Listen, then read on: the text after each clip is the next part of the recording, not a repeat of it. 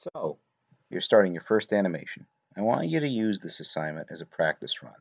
Get all your mistakes out of the way with this one, because I'd rather you make your mistakes now rather than on your next assignment, which will be your minute-long film that will take the rest of the semester to complete. Remember, some mistakes cause you to have to scrap a scene, or worse, start over. So I'm happy to look over everything during this formative assessment and correct everything to make sure you're on the right track. This project is going to take 24 to 30 frames to complete, and I want you to remember to get the ball from point A, the upper left-hand corner of the stairs, to point B, off the page. If you're in a group of two, I want the person chosen for drawing to do just that, and nothing else. The drawer's partner should be inking and coloring. If you're asking the common question, what's inking?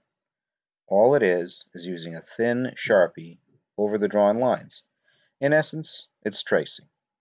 Also, for the colorer, choose two colors, one for the ball, one for the steps. If you're in a group of three, one person draws, another inks, and the other colors.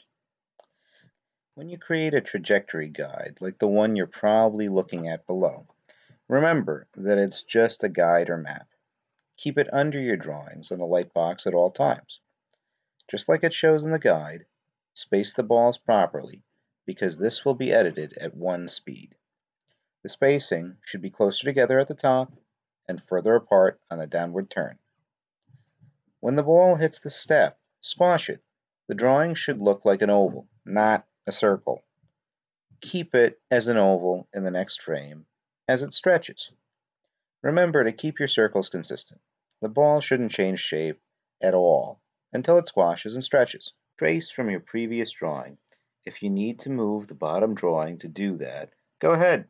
As this assignment comes to a close, we will shoot it and edit it. So that's phase two, and we'll get to that in the next lesson.